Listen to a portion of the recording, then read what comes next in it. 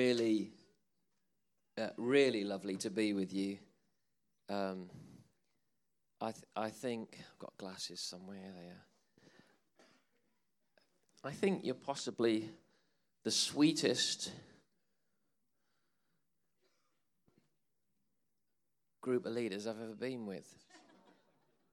I don't mean that in any kind of, I don't know, sweet is a funny word, but there's just something so sweet about what God is doing among you and the fellowship that you have and the vulnerability and the hunger. And it's very, very real. Amongst a lot of leaders' circles, there can be a lot of, ultimately it's a kind of posturing, isn't it, I suppose. But I just feel so honored, really. Just who you are has ministered to me. It's just really nourished me. So we're a multi-site church, but we're not a network. We're just at the beginning of our network journey. And if we've got half of what you've got relationally in 10 years, I'll be doing cartwheels. You can just feel it in the room. And actually, that is a deeply spirit-filled concept. A lot of spirit-filled people aren't very good at the human aspect of building church. So a lot of spirit-filled churches, and this is part of Spirit and Word Collide, really, a lot of spirit-filled churches can be very dysfunctional relationally because they spend all their time concentrating on the presence. But actually, we are being built together for God to become a dwelling place by His Spirit. And so the absolute zenith, the perfection of church is when the human relationships are of high caliber and the relationship between that body and the glory and the presence of God is of a high caliber. I believe that's where you see revival.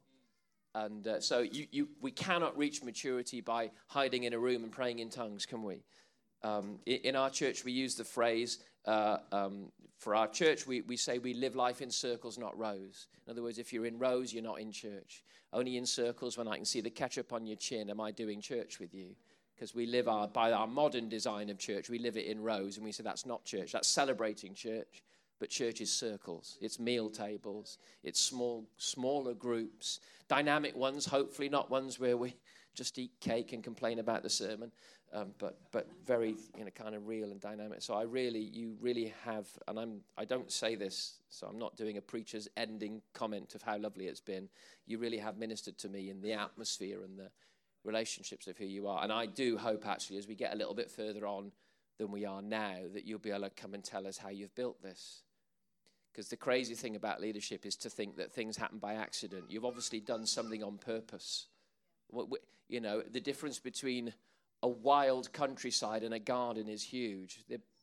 There's lots of similarities, but someone's cultivated it and turned it into something that's kept the weeds away and kept the right things flourishing. So I feel very, very honored to be with you. And I just hope I've served you okay, and I hope I can serve you okay for this last little bit. Exodus 33, and I was going to do something more leadership-ish, but then I'm not. I just feel like everything that God's doing with you is to do with His presence and Him moving among us. So I hope I can encourage you a bit more in that this morning. I love the story of Moses and the tent of meeting. So let's use that for a moment. I'll read it and we'll just keep flowing with God. Exodus 33, verse 7.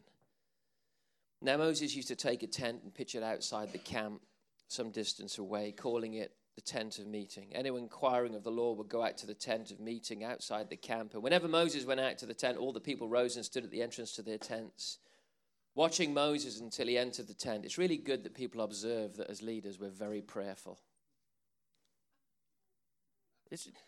They went and watched him going to pray.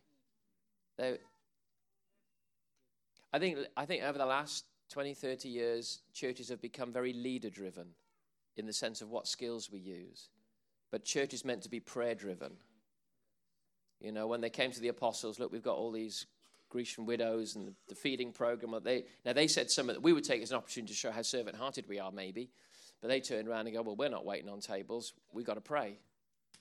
And we kind of look down on that now. But I believe, especially for our senior leaders, we need to release them to pray. We need to say, look, take a month off and pray. Don't take a month off and go visit the world's churches and come back with 100 ideas. Go and visit the throne room and come back with power. It's very different. So my sabbatical last summer, I visited a couple of places for a day here and a day there, but I had 2 months off. And I said, all I want to do for 2 months is listen. And wait and linger and hang out. And for me, the culture of the presence and the power of God is birthed from that place. It's the little trickle right at the temple that turns into a torrent way down the road. But somebody, it's got to be a leader, has to break rank and go find where that trickle starts and go, right, I'm going to find God for my city, my church, my movement. Whenever Moses went out to the tent, verse 8, all the people rose and stood to the entrance of the tents, watching Moses till he entered the tent. As Moses went into the tent, the pillar of cloud would come down and stay at the entrance. In other words, God would lock him in. You ever heard it's an old Penty song, so you probably won't if you're properly saved. It used to go, shut in with God in the secret place, there by his presence beholding his face, gaining more power to run in the race. I long to be shut in with God. And it was, he would go in and God wouldn't let him out. That's what he shut him in. And the Lord spoke to Moses. Whenever the people saw the pillar of cloud standing at the entrance to the tent, they all stood and worshipped, each at the entrance to his tent. So I'm getting more messages as I read it than I've really got to say. Keep going, Cooper. The Lord would speak to Moses face to face as a man speaks with his friend. Then Moses would return to the camp. Just listen to this because we'll pick up on this later. But his young aide Joshua, son of Nun, did not leave the tent. It's where young leaders are birthed. In 1990, when I went to Bible school, I remember it was one Thursday night, November 1990. I'd been at the Bible school about a year. I was a worship leader. It was a Thursday night, and the student body gathered for a meeting to worship and preach, teach of some sort. And I remember it was like God just rolled into the room where we were. I was on the keyboard and the run sheet got ripped out, and we just sang in tongues for about half an hour. And just everybody on their faces on the ground. And it was the thick sense of God's presence. It really was that. If people can't theologically grasp God walking in a room, it's because they've never experienced it. But I've experienced omnipresent God, but then he just walked in the room. And he walked in the room, and I was terrified. It was of another order than I'd ever experienced up to that point in my life. And my little internal prayer as a 19, 20-year-old was, what shall I do? God, what shall I do? You're here. What shall I do? And he just said to me, come away. And that was Thursday, and I managed to book the Bible school's little prayer flat in Shear, West Sussex, which they had. And amazingly, it was free the Friday, Saturday afterwards. So I went out to Shear in West Sussex, this little flat. It was freezing cold. I want to use the word dingy. It wasn't a particularly nice flat, right? So I was there. It was cold. I stuck on everything that I could find that would provide heat, candles, the cooker. I remember kneeling down by the 3-bar fire in the little lounge, the sort I mean. And as I knelt, and all I had was a pad, a pen, and a Bible. And as I knelt, that same glory rolled into that little flat. And God just began to speak to me about my life. And for 8 hours, he just spoke to me about my life, who I was. He corrected me. He encouraged me. He told me of the things I'm doing that I'm doing now. And I was just snot and tears. I just wrote snot. If you saw the books, they're all smeared with stuff. And I'm writing for 8 hours. He spoke and spoke and spoke and spoke. I got up next day, went back to Bible school and thought, well, that's, amazing 2 days. What's going to happen now? I went into my room at the Bible school. As I closed the door, the glory of God came into my room again. Just down at my face, 4 hours. He just spoke to me and spoke to me and spoke to me. For 3-4 months, about 4 hours a day, his glory would just come into my room. He would just speak and speak and speak. Moses had a tent like that, where something in Joshua was formed that made him the man that could take the children in. It formed something in him. And I believe this morning, God is releasing you as a movement into a time of shut in with God. When waiting, being still, and even not filling our prayer meetings with prayer for revival, but just listening. Let him speak. You know, if people want to know how on earth, I love to pray. I pray 2 days a week. How on earth do you pray for 8-9 hours at a time? I said, well, he does most of the talking. That's how you pray for 8 hours at a time. You just let God speak. And you listen, and he forms your life. But all of that does something in us. And I believe today, as we come to a close, I want to pray for the release of an anointing that will send many of you up the mountain. I have seasons, it's not always, but I have seasons in my life when it's just easier to pray than not to. Who longs for that? Because I have the other ones when, blimmin' it, this is boring, right? But I love it when he comes and he says, come up. And he lifts us on eagle's wings to himself. Exodus 19. And he said, right, I'll bring you to me because I want to put something in you for the next stage. I love when the Holy Spirit came upon Saul as he was preparing to become king. Samuel said to him, the Holy Spirit will come upon you. You'll be turned into a different person. The phrase actually means you'll be turned into the next man. I don't know about you, but for my next season, I need to become the next man because the last man won't do. And how does he do that? He overwhelms us by his presence, and he puts something into us that transforms us. And so even as we talk openly and with vulnerability about what we want God to do, I don't know about you, I also know that I have so many inconsistencies that even when I declare it, I'm not quite sure I can do it. Anybody with me? Right.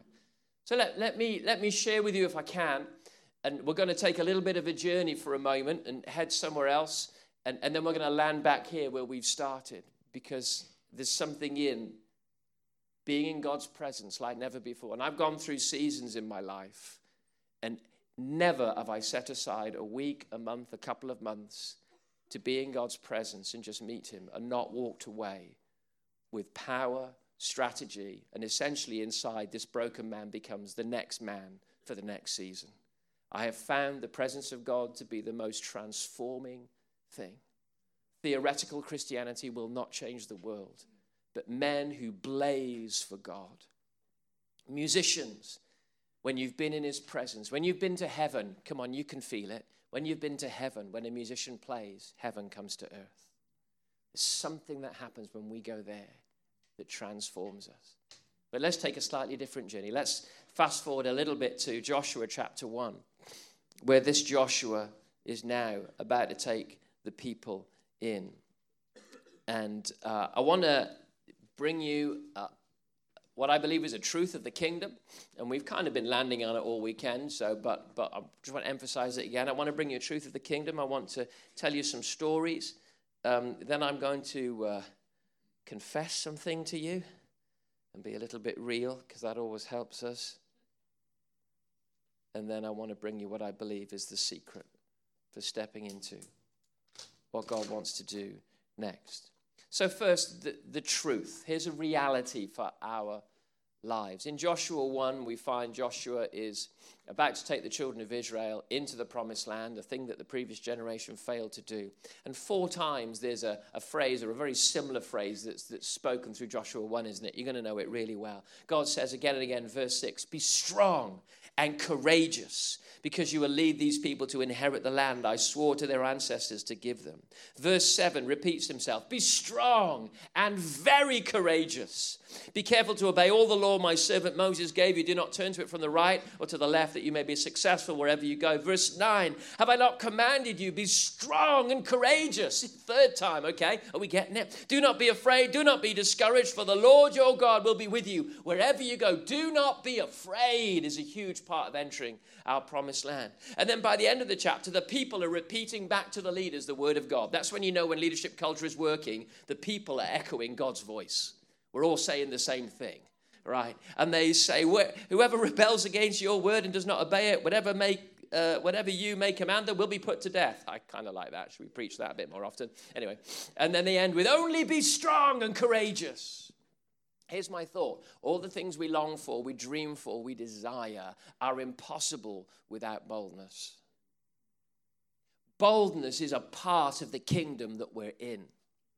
In 1996, I encountered the glory of God, and I had a vision of the United Kingdom. I was in South Africa at the time, but I saw the glory of God hitting the United Kingdom, the glory of God hitting Parliament, the glory of God on our streets, people getting out of wheelchairs, signs and wonders taking place, marketplaces filled with people experiencing God, walking around drunk in the Spirit saying, what must I do to be saved? We've seen some of these things, but I believe the glory of God is going to hit our royal family. It's going to hit the media. The presence and the power of God is going to begin to shape our nation in a way that's never been done before. He's coming to touch our nation. Doesn't mean that we won't need to wear deodorant, okay? Don't get a utopian view of what that's going to be like. People will still have arguments. We'll still have to change nappies, and we'll have to tell our steward sometimes, please wear deodorant. But in amongst that reality of life, God's coming. But here's the thing with all the stories, I don't know about you, they require boldness.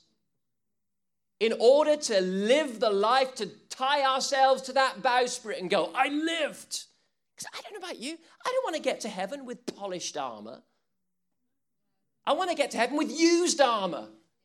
You know what I mean? When we're getting to the end of time and we're marching through the pearly gates, I believe there's going to be thousands in lovely neat rows, you know, in their lovely polished armor. Oh, when the saints go marching in, come on. Oh, when the saints go, oh, we made it, Jeremy, in.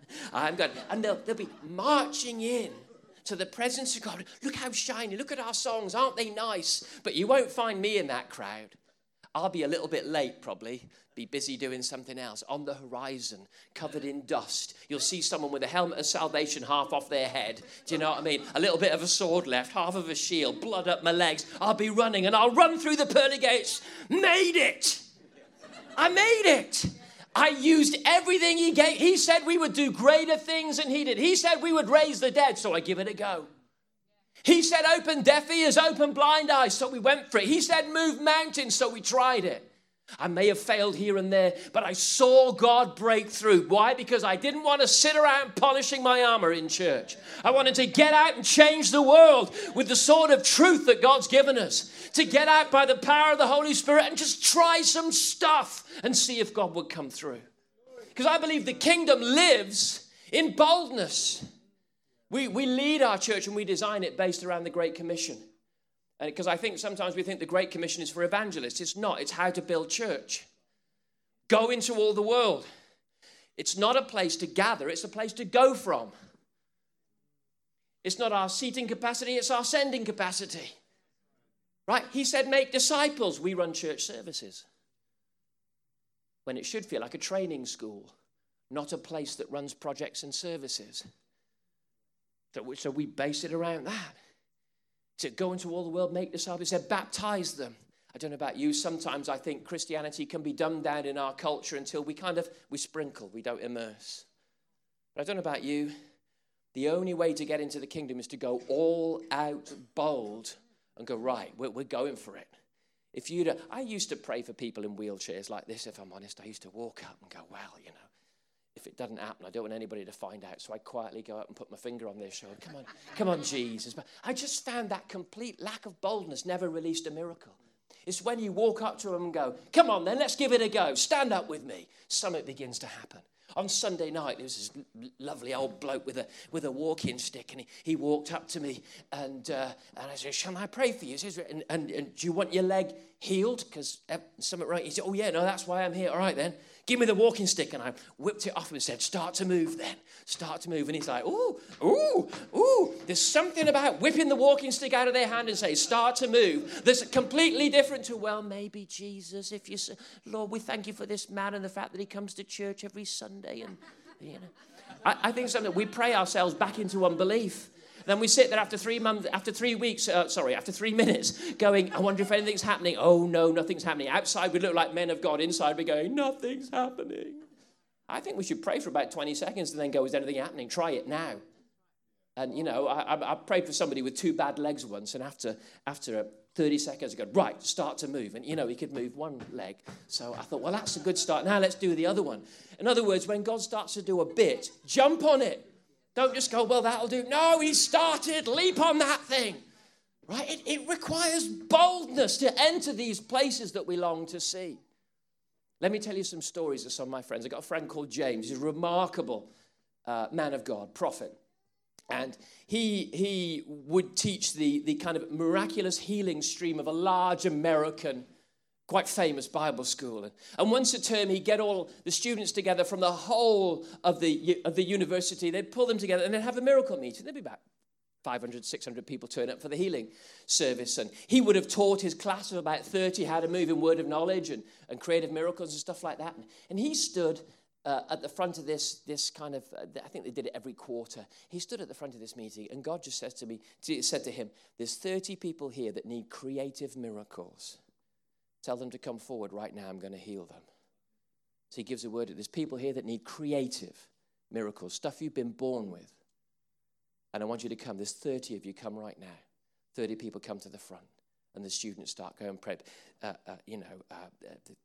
feet are kind of popping back into place and stuff's clicking back and stuff's appearing. People are starting to see as they pray for them. And he went to the one on the end, and it was a girl, and she was severely disfigured around one side of her face. It was as if she'd been burnt, but she hadn't. It was a birth defect. And he walked up to her, and he put his hand out to pray for her. And at first because she's not used to people going anywhere near her face. And then she remembered why she'd come forward. And go on then. All right. So she leaned in. She's about, I think, 17, 18 years old. And he put his hand on that side of her face. And he said this, as I put my hand there, I saw the arm of Jesus reach over my shoulder. And his hand went through my hand. And I felt her face turn to putty under my hand. And when I pulled my hand away, there was a perfectly formed face. She fell to her knees, weeping, crying, I knew you'd do it, Jesus. You told me when I think it was 5, you told me when I was 5 that you would heal me. And I knew you'd do it. There she was healed. Isn't that incredible? The stuff that God does. I've got a friend called Paul. And he was learning to hear God's voice about 17 years old. Learning to hear God's voice in his quiet time and fairly new to all the things of the Spirit. And he was praying and God said to him in his quiet time, you're going to pray for someone with a bad back on the streets today. He's like, oh, okay. He said, I want you to anoint them with oil. He thought, all right then. So he went to the garage and got some oil. And he heads out onto the streets of Bath. And he's going around Bath going, a little bit like we saw this morning. If you're looking for a bad back, you'll find one after, fairly soon. But anyway, he's walking around Bath. Have you got a bad back? No. Have you got a bad back? Eventually he finds a woman outside a Chinese restaurant with a bad back. Excuse me, have you got a bad back? Yes. Well, can I pray for you? As she says, what most people say when you offer to pray for them. Oh, yes, okay. Yes, please. And he said, well, actually, can I pour some of this on your head? And she still said yes. So he said, well, let's go round the corner then. And they went round the corner, and he poured a bit of the oil on her head, and she was healed. I don't know about you, I love stuff like that. I've got a friend called Roma, a network that we're connected to and out of various parts of the world, but she's in Australia.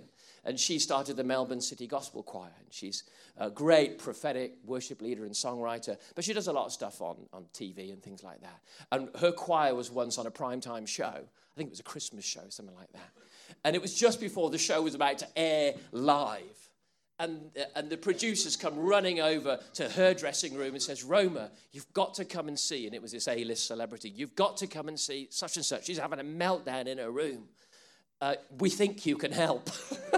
So she grabs 2 or 3 of her prophetic girls and they run across to this A-lister's dressing room and they go in and they are you okay? And they dry their tears a little bit and they say, can we pray for you? And this celebrity goes, yeah, okay. And then she says, in fact, I feel God's telling us to sing over you. And they're in that little dressing room before the show. These 4 singers just begin to sing over this celebrity who breaks down in tears and gives her life to Jesus. She goes on to gossip the gospel all over the Australian celebrity scene. Pretty bold stuff. Stepping out and prophesying over people and singing over them. I've got a friend called John. You need to meet Jonathan Conrath. Anybody know Jonathan Conrath? Give me a remarkable guy. And John is a really good friend of mine. And somebody asked me, how do you keep your culture going? I have lots of friends who live in the same culture. And that's what stirs it. Your allegiances help you design what you got. Think of the fivefold as the five valves of an engine. Whatever you're missing in your church, go find someone who's got it and make them a friend. And out of partnership comes power. So I've got a friend called John, and he is wild. He's raised the dead in this country. He's raised the dead around the world. Just seen remarkable, miracles. Creative miracles are just commonplace. They saw some last week in Hull, or maybe it was the week before in Hull. Just doing remarkable stuff. And one day he was in, I can't remember, I think it was Uganda. I think he was in Uganda, and he took his brother. Him and his brother were in Uganda, and they were doing, 4 or 5 days of a conference-y stroke crusade thing. And they pray in the day, what do we want to see tonight? Well, God, we want to see blind eyes and deaf ears opened. And they prayed about it, and then they went out that evening and saw it. Then the next day, it was something like, let's pray that people would pop out of wheelchairs or get off stretchers. And then that evening, they'd see it. And they're on about the 4th or 5th night, praying for more and more wild stuff. And they were on this 4th day, something like that, and they said to each other, well, it's like revival. Literally, the wind of the Spirit blew into the auditorium at times. It was the most incredible week. And he said, so look, blind eyes, deaf ears, people getting out of wheelchairs. What have we got left to pray for? And John's brother said, well, we haven't seen the dead raised. So honestly, can you believe there's Christians alive like this? They said, well, let's pray that we see the dead raised tonight. And they got together and they prayed and they stomped, knowing Jonathan. Oh, come on, Jesus. Then that night, the service is going on. The worship's happening. They're sat on the stage. And halfway through the worship, suddenly the crowd parts and 4 men are carrying a woman. And they dump her in front of the platform. And John turns to his brother. His brother turns to him. What do you think to that? And he said, I think she's dead. So they jumped off the stage and he stood right over her, legs either side. And he pointed at her chest. He said, in the name of Jesus, I command the spirit of death to leave you right now and for you to return to this place in Jesus' name now. And as he said now, she took a massive inhalation of breath. Her eyes opened. She looked down and said, where have the tumors gone? She said, I know I had died and I was heading, it felt like, up towards the heavens. And then I heard your voice calling me back. And suddenly, I'm back in my body, alive. Praying. I mean, did anybody pray this weekend? Let's pray for the dead to be raised. I mean, who's going to volunteer as a subject, right? It's like flatliners. Come on, who's first? Do you trust us? We've got our help plates on. You're our experiment, right? I got friends like John. I got a friend called Dan, American friend. He's the guy with the resurrection team in his church that's seen 9 raised from the dead. And there's a reason I'm telling you these stories. I will get to it. But they're inspiring anyway, aren't they? I just get me salivating. I don't know about you. Dan used to do a lot of work with the underground church in China. And he's on one of his trips. And he's going to head to China. And he talks to the church leader that he's going to meet. And he says to him, so, where shall I meet you? And the leader goes, well, I can't tell you. You just listen to the Holy Spirit and he'll get you there. And we'll meet. Don't worry. I'll listen to the Holy Spirit. You listen to the Holy Spirit. We'll meet. Okay. That's going to up your prophetic gifting, right? So he's carrying Bibles through the border post. He's in a queue and he's noticing every single bag is being opened and checked thoroughly. So now he's starting to panic a little bit as he's got these Bibles in his case. Jesus, what shall I do? And the Holy Spirit just said to him, when I tell you to run, run. I mean, if I thought my run story was bad, this is a proper run story, right? When I say run, run. So he's shuffling along thinking, what? And then he gets about 3 people out and the Holy Spirit says, run! And he just runs straight past the guards. And then the Holy Spirit speaking to him as he runs with all of his might. Left, turn right, turn left, go over the road, turn left, turn right again. Get behind out there. Now come out. Turn that way. Cross the road. See that lamppost? Stand under it. He walks over to the lamppost and the Chinese pastor walks out. Good to see you.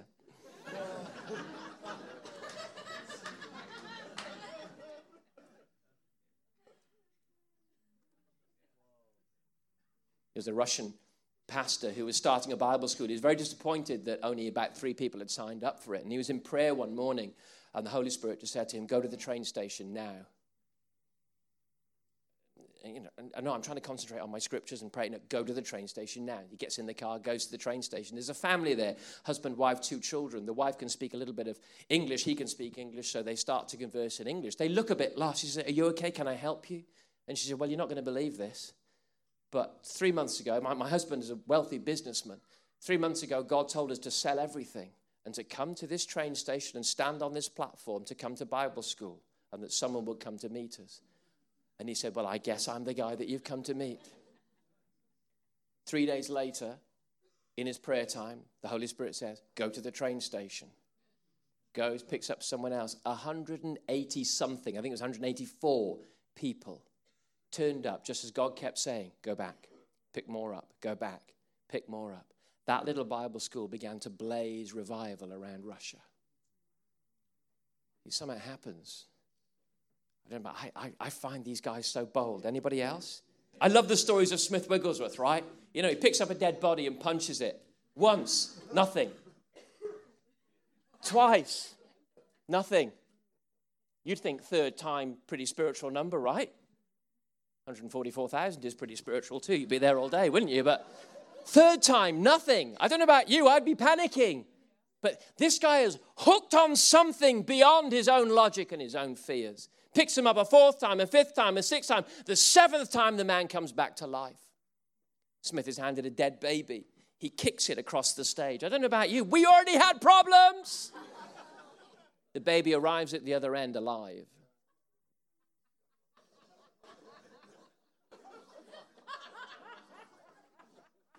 I just feel that anointing this morning. And also the spit thing is coming back. I can feel it.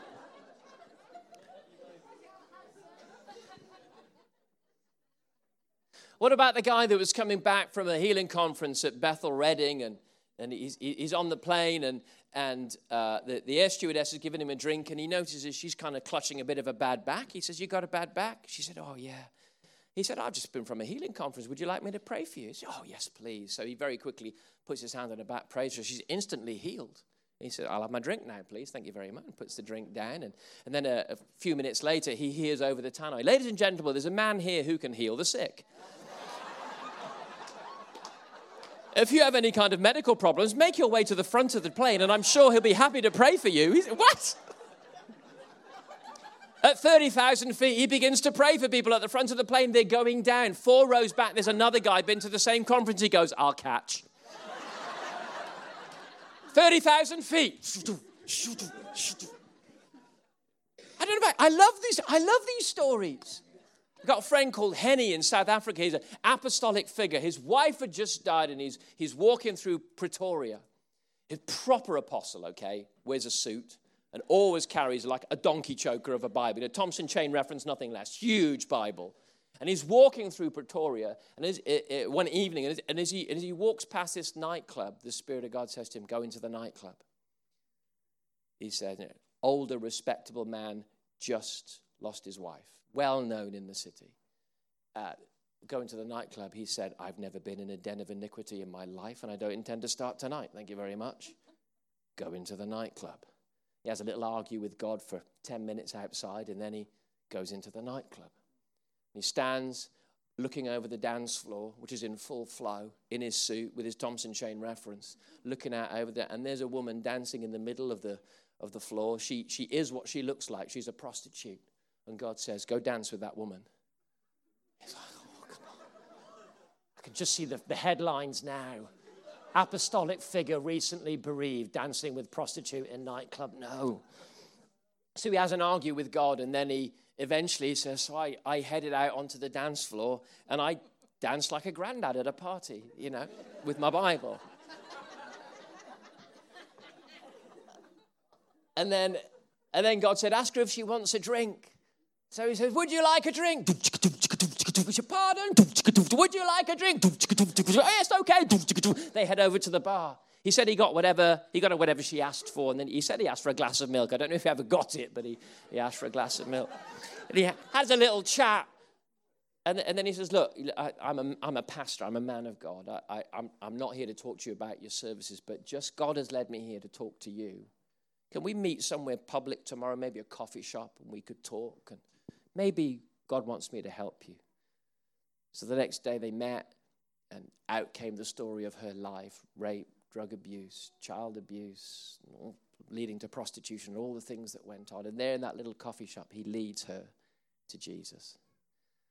And then a work that sees hundreds of prostitutes saved begins. All because one older guy was still able to hear God say, "You've never heard this before. Go into that nightclub." And everything in his religious spirit would have been going nuts. But the voice of God was still louder than his religious spirit. I love these stories, don't you? I could listen to them all day, don't you? Okay, now my confession. Are you ready? Told you lots of stories about my friends. If I'm really honest, while they're great stories, such levels of boldness thoroughly intimidate me. I like the end of the story, but I know I probably couldn't hack the start of the story. Anybody? Who would have given up when the Chinese passenger says, "You just listen, I know you're fine. Run." No, I've dumped the Bibles. Hello, you know. No, that's not mine.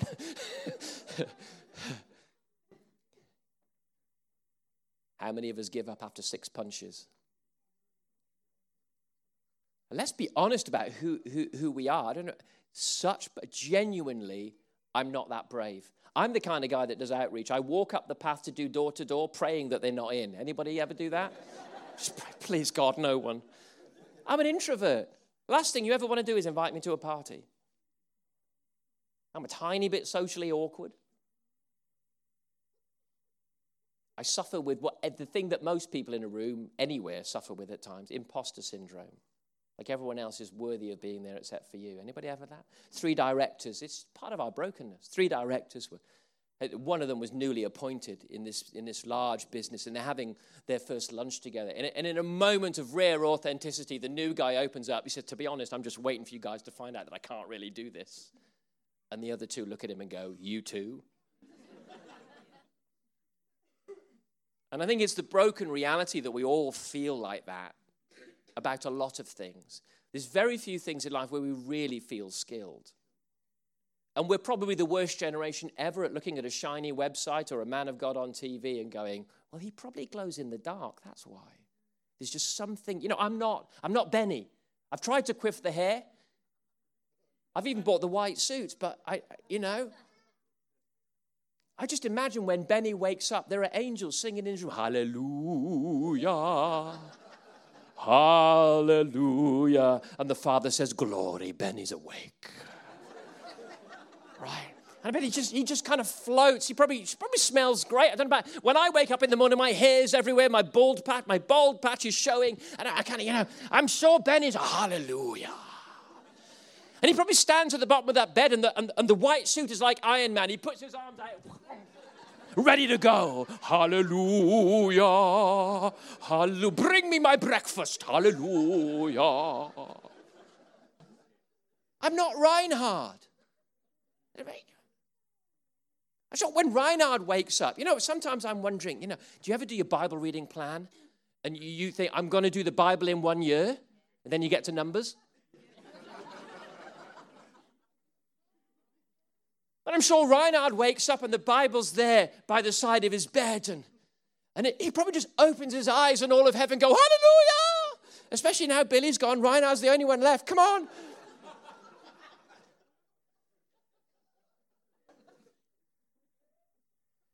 And I'm sure Reinhard probably looks at the page and it flips to the right one. And the words of God kind of shine up. "I know the word of the Lord." And he looks at his wife. "Good morning, wife." I can't remember his wife's name. What's his wife's name? It should be something like Suzanne or something more.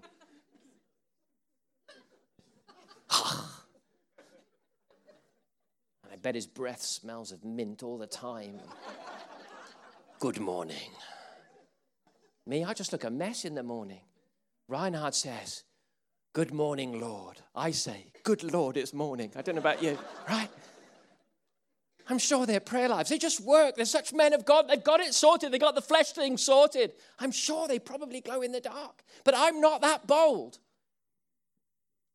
I'm not that shiny. Anybody else? I know me. I'm broken still. Not in any kind of great moral failure, but I'm still aware of my inconsistencies and insecurities. And I go, oh, God. And my biggest thing with regard to what we're talking about this morning is I'm not very bold. Because the danger might be of stories like this morning is that the kingdom of God belongs to the extroverts. Any introverts in the room? And you might, now, I know what I'm doing now. It's like you can meet a lot of actors who can get up and do the thing as a communication gift, but you meet me outside of this, I'm actually, fairly quiet and happy. I am my best company. I know all the introverts went, I know what you mean. I know all the extroverts were like, you weirdo,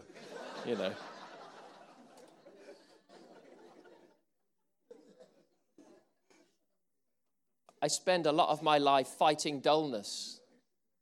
I used to be itinerant. It was great. All you do when you're itinerant is polish your gifts every day and go use them. Now I'm involved in employment law. Spreadsheets. Spreadsheets are of the devil. They must be, right? They must be. All the stuff I spend half of most of the meetings I'm in going, Jesus never had to do that. Risk assessments. We had a big meeting the other week, like hundreds of people, and there's kind of bodies everywhere. And we had to do risk assessments on the move of the Holy Spirit. I tell you, that's really hard. But we had a meeting in this particular hall about 8 years ago. A woman fell down and whacked her head on a wheelchair and bled.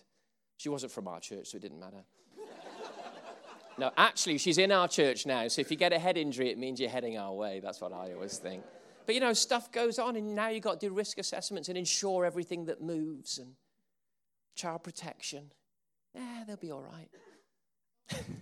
No, I'm kidding. We're quite hot on that one. I just found the child protection officer in that church. There you go. Either that or she's a school teacher, right? No, I'm quite hot on that one because I've got a son now. I actually care, right?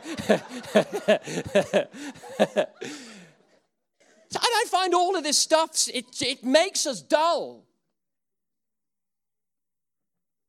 And then we're faced with the pressure of shiny Christians on the TV and on some of the... And I love them to bits. I don't have an axe to grind with any part of the church anywhere. I love the church, full stop. If you don't like Benny, I don't get you. He's fun. Every time I mention Benny on Facebook, it's like 73 comments later. Okay, people don't like him, I guess. Joel Osteen, what's wrong with that? A guy that smiles. Give me more of those in my church, as far as I'm concerned, right? I think we've got to learn to love the church. But anyway, that's going off subject. I get dull. Do you ever feel a little bit dysfunctional? Am I normal? Don't know. Do you ever go through the thing as a leader? Are we doing this right? Don't know what I'm doing. And so we get awash, I can anyway, with an awareness of my brokenness. So really my point this morning is I've worked out how broken people can be bold because I'm not naturally bold. So that's the point of the Bible. It's weak becoming strong, genuinely. That's not a preacher's saying, you're a little bit weak and you become a little bit strong. No, it's genuinely our knots becoming world changers. God has a way of doing it. And it doesn't mean that all the introverts have to become extroverts in order to see the kingdom of God come. Suddenly, loud equals godly. There's a dynamic whereby God does something in us. And I think of scared Peter by the fireside, denying Christ. And then bold Peter is the one to get up and preach to those thousands on the first great revival crusade of the early church.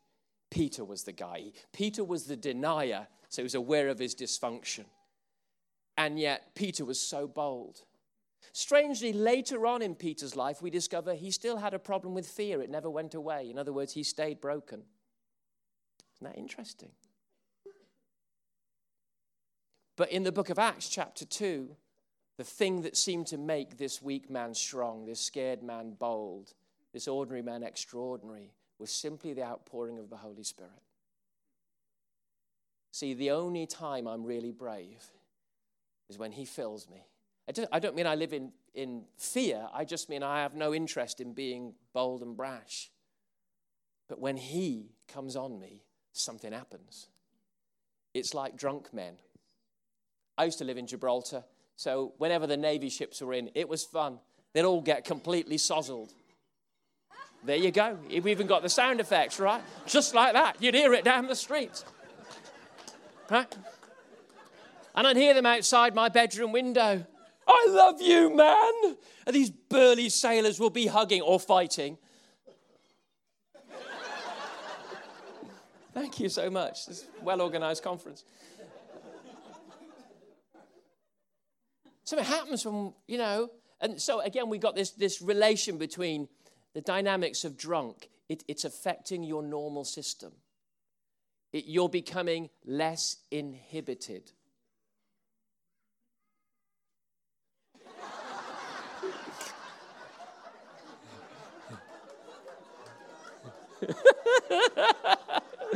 You couldn't make this stuff up. This is great.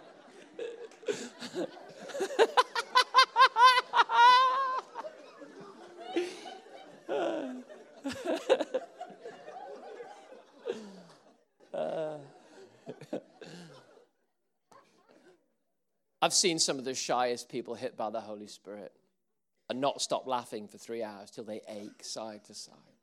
And actually in life, they're quiet as a mouse. And if we, and really it's the recurring theme of the weekend, if we get back to his presence, and this is really important. See, a lot of people miss Toronto because it was a phenomenon. They even call it an it. I was going through a little bit of a crisis when the move in 1994 hit my life. And so I didn't even think in terms of the word Toronto. It was a he. There was something relational happened, something about the voice of God happened in me. And so it hooked into a relationship that kept going, because my little discovery was, in the presence, there's a voice. A man cannot live by bread alone, but he does live by every word that pours out of the mouth of God. And that literally is the utterances of God every day. Psalm 139, how many are your thoughts concerning me? How precious are your thoughts concerning me? Oh God, if I were to number them, they would outnumber the grains of sand. God has more thoughts about you than there are grains of sand on the seashores of the world. Shut up. How many... So here's the thought. How many of God's thoughts about you have you heard? Because I have found his thoughts are better than mine. And when I hear his thoughts, they create stuff in me, just like the very first creation.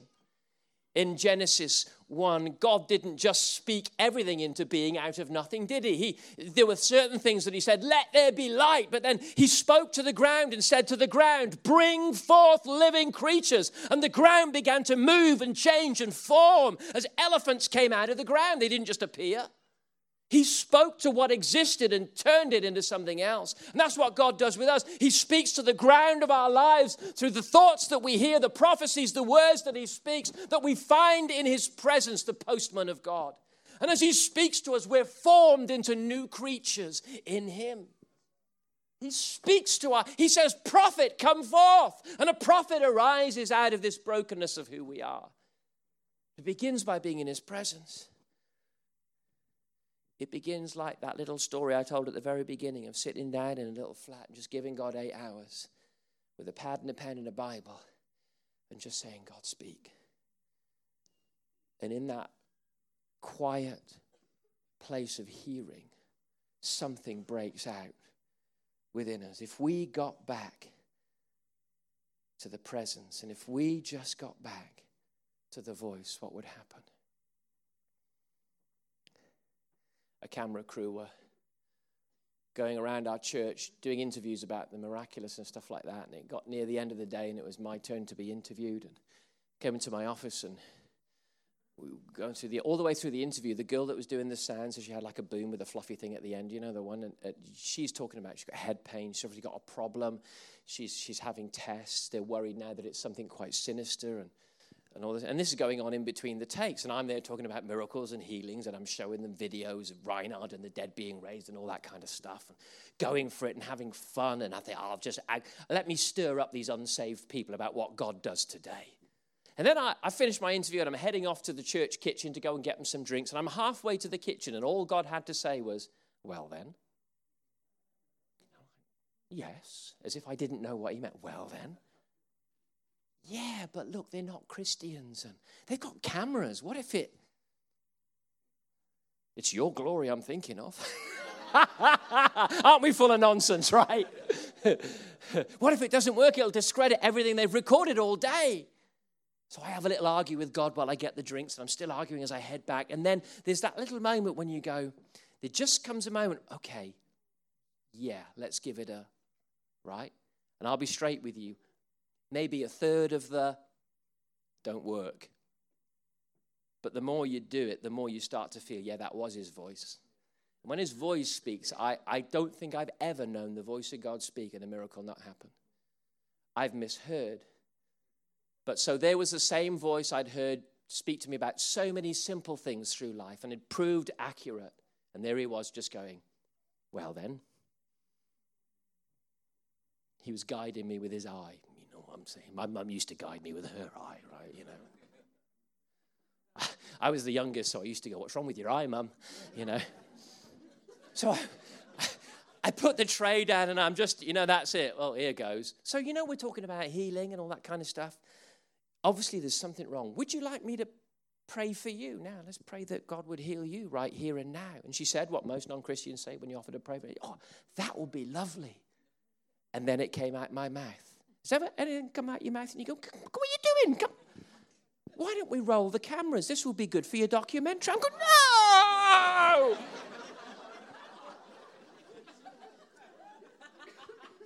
Why? What? Cooper. Plonker. So she sits down, they're rolling the cameras. I didn't physically touch her at all. I just put my hand near her head. And I said, Jesus, she closed her eyes. I said, Jesus, would you just fill this woman with your presence? Would you heal her right now? And we sat in silence for a minute or two. And then she just opened her eyes. And she said, that's freaky. I said, what's freaky? I can feel this peace moving inside me. So that's the presence of God. That's God saying hello. He wants to know you. But how's your head? She said, the pain went the moment you put your hand near my head.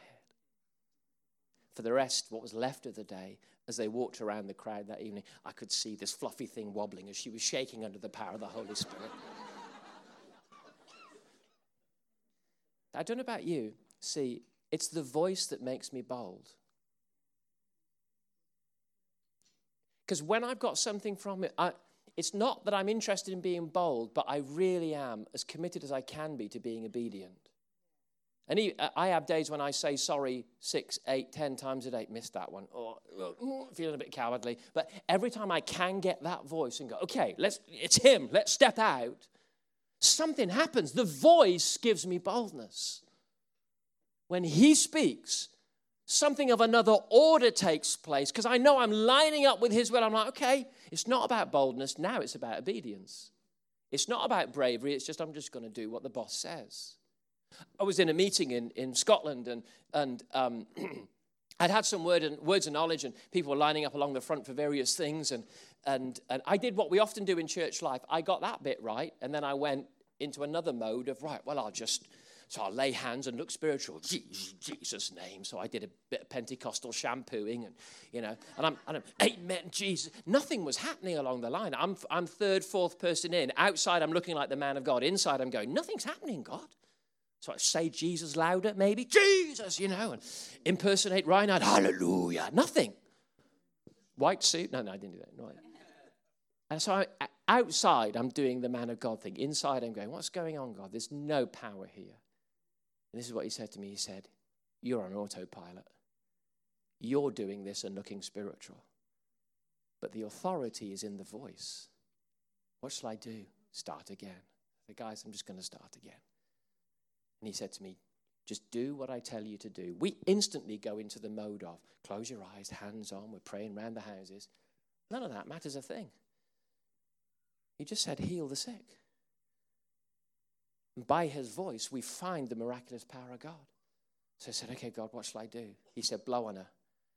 I said, God, I had garlic last night. She's going down, whatever.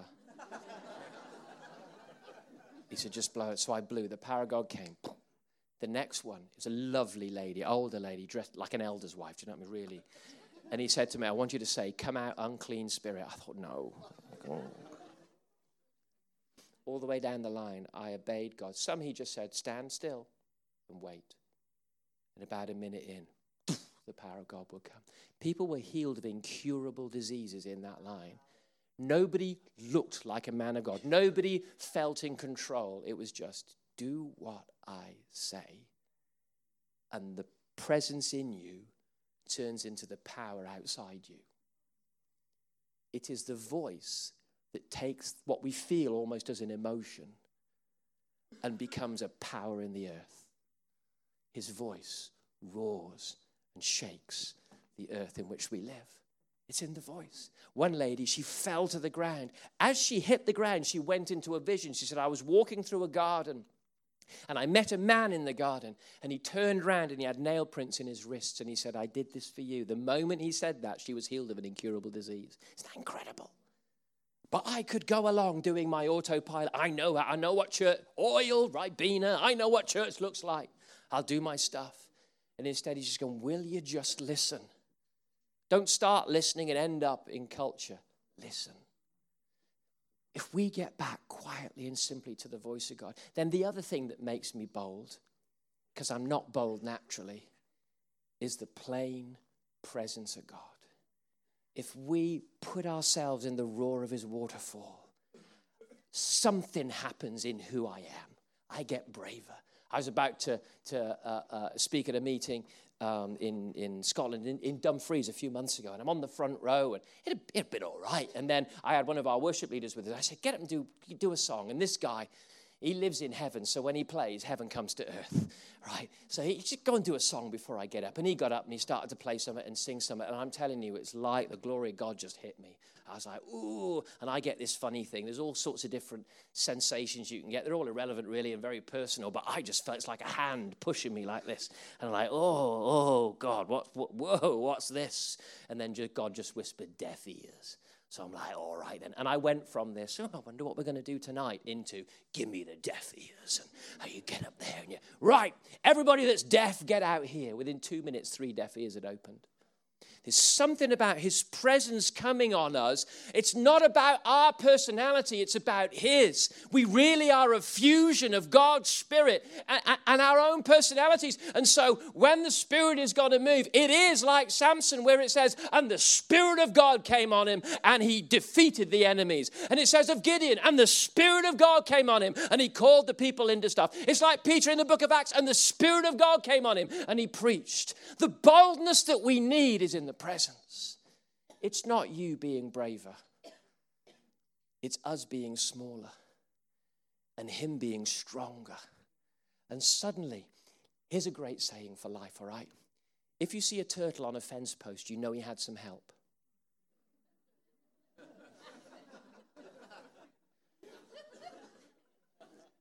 You get it? If you see a man or woman of God doing anything extraordinary, stop thinking it's them. They've gone somewhere. They've found something beyond them. They've brought it back to earth. And it's got, I was going to use the corny line, it's royal robes we don't deserve, right? As somebody once wrote. Because that wasn't really about righteousness when I wrote it. I was experiencing a move of the glory of God. And what it is actually about is God wrapping us in his glory. And going, we just don't deserve it. And that's the move of God that's coming. Gospel really is his goodness on our brokenness. And as he moves through us, he also heals who we are.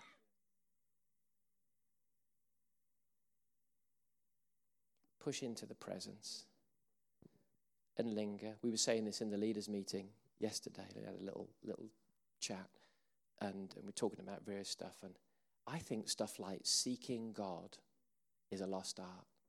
There's a whole generation. I end up in streams all the time, and they don't know what you mean when I just say, well, why don't you just seek God? What does that mean? Not pray. Don't pray for the missionaries. Don't pray for revival. Seek his face. Well, for how long? Well, I've done it for a month at a time at times. Seek his face. The word face and presence are interchangeable in the Bible, same word. Seek his presence. And to quote Hosea 6 that we looked at yesterday, when we press in to experience his presence, he comes like the rain. So real simple as we end. And we're going to pray. Is that all right? As we press into the presence and find his voice, my experience is I've found boldness for my brokenness. The truth is all of my friends are just like me. And I'm sure Benny and Reinhard don't glow in the dark. It's all about broken men in God's divine presence. And something breaks out. Amen? And so what I feel this morning, where we started was Moses pitching his tent of meeting. I believe there's a tent of meeting season coming to some of you. Would you stand? Let's stand together here in God's presence, just so you got a change of scene. Or maybe the musicians could help us to feel spiritual. Is that okay?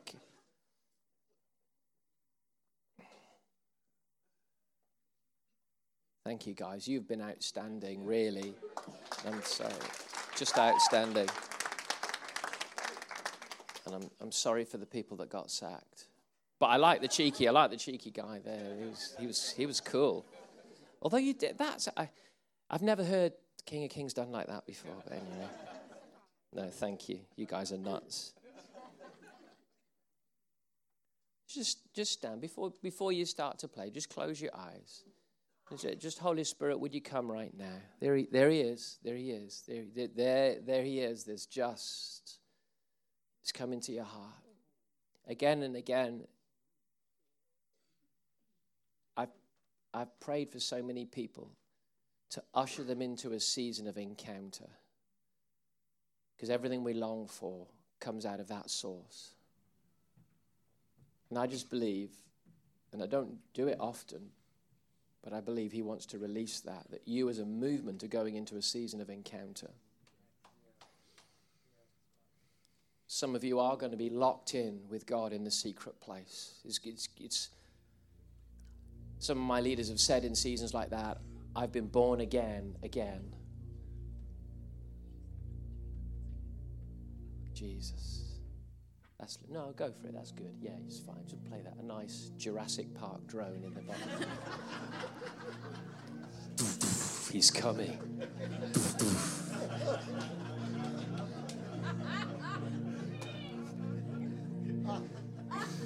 Don't you think God's fun? I think God's fun.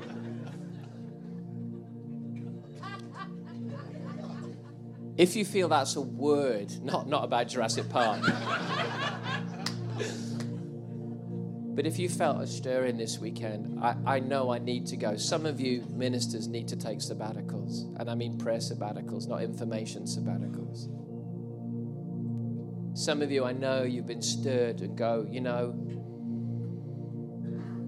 the man I was at 19, I'm not today. I want the fire. I know I've got more knowledge, but I want the fire of that passion that I would pray all night and just get lost in it. And I was doing it just for the one thing of knowing him. Mary and Martha. Mary sat at Jesus' feet. Well, that's because it was Martha's house, so she was busy being distracted, one of the versions says. It's always hard when it's your house. You've got to do all the organizing while the visitors sit at the feet. But Jesus was kind of saying, look, one of the versions says, you only need a few things or just one. In other words, he's recognizing there are a few things we need to do. We need to keep the kids safe. We need the employment law. Don't get taken up with them.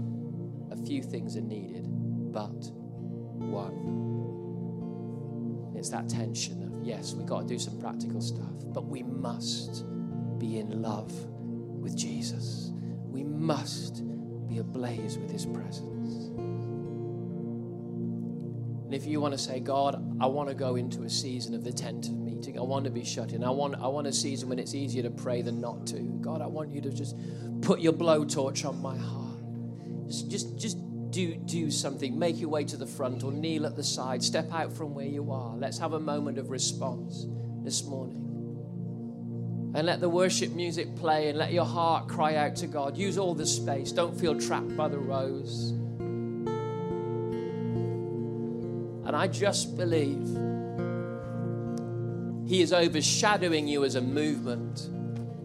He who dwells in the secret place of the Most High God will rest overshadowed by him. I just see the wings of heaven coming over you. He's shutting you in. There he is. There he is. There he is. He's shutting you in. He's shutting you in. He's drawing you up the mountain into the presence, into the place of the voice where boldness is waiting.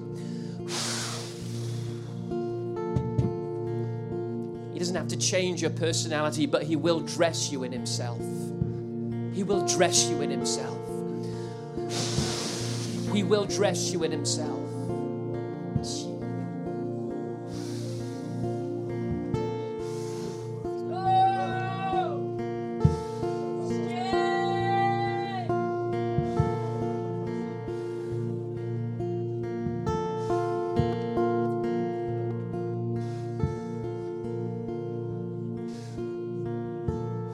Glory's coming, glory's coming, glory's coming, glory's coming, glory's coming. The goodness of God made visible. Glory.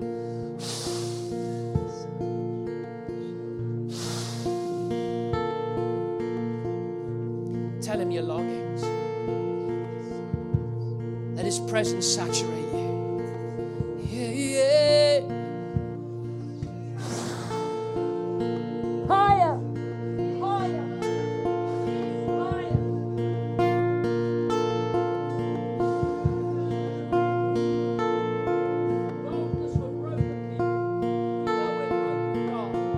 We know we're broken, but clothe us in who you are.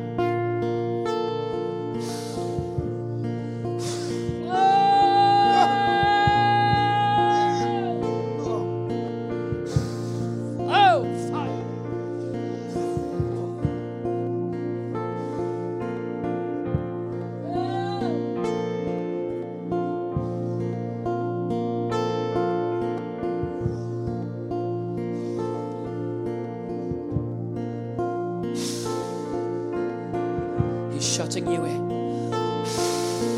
He's calling you up. Come up here. Come up here. Let me show you.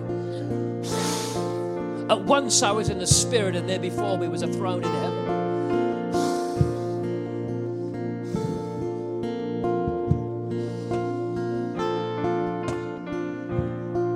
We want to know you. We want to linger in your presence.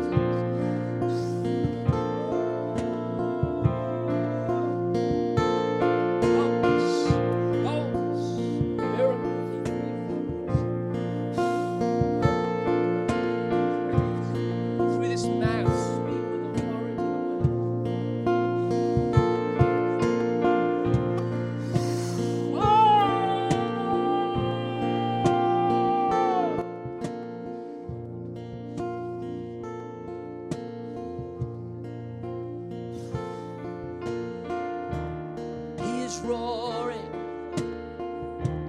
He is roaring over you. He is roaring. He is roaring over you. He is roaring. There he is. There, deeper, deeper. He is roaring. He's birthing in you. He is roaring. He's pushing his presence into your very being. There's a well opening up inside you that you're going to drink from. Streams of living water flowing from within you. flowing from within you. There's a flow coming. There's a breeze coming. Yeshua, He is roaring. He is roaring over you. He is roaring. He is roaring over you.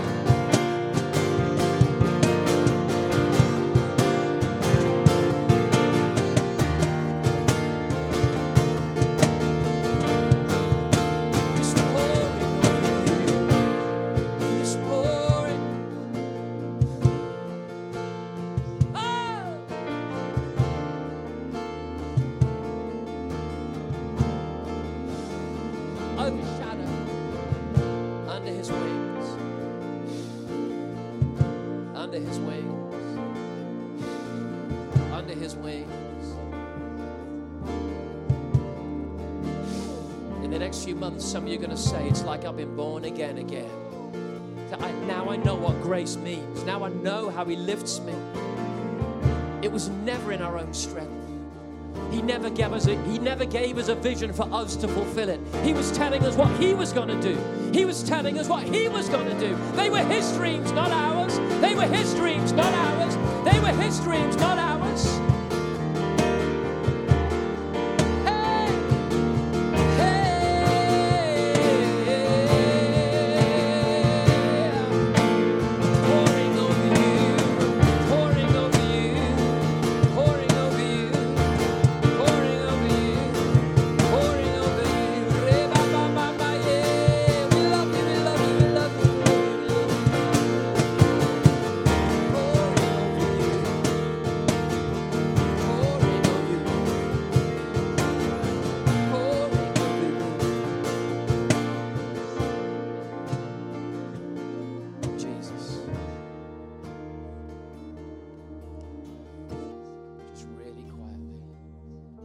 be silent in his presence for a moment.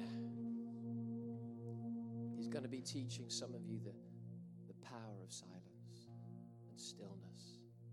There's a stillness coming that has immense power. Be still and know that I'm God. That means put down your tools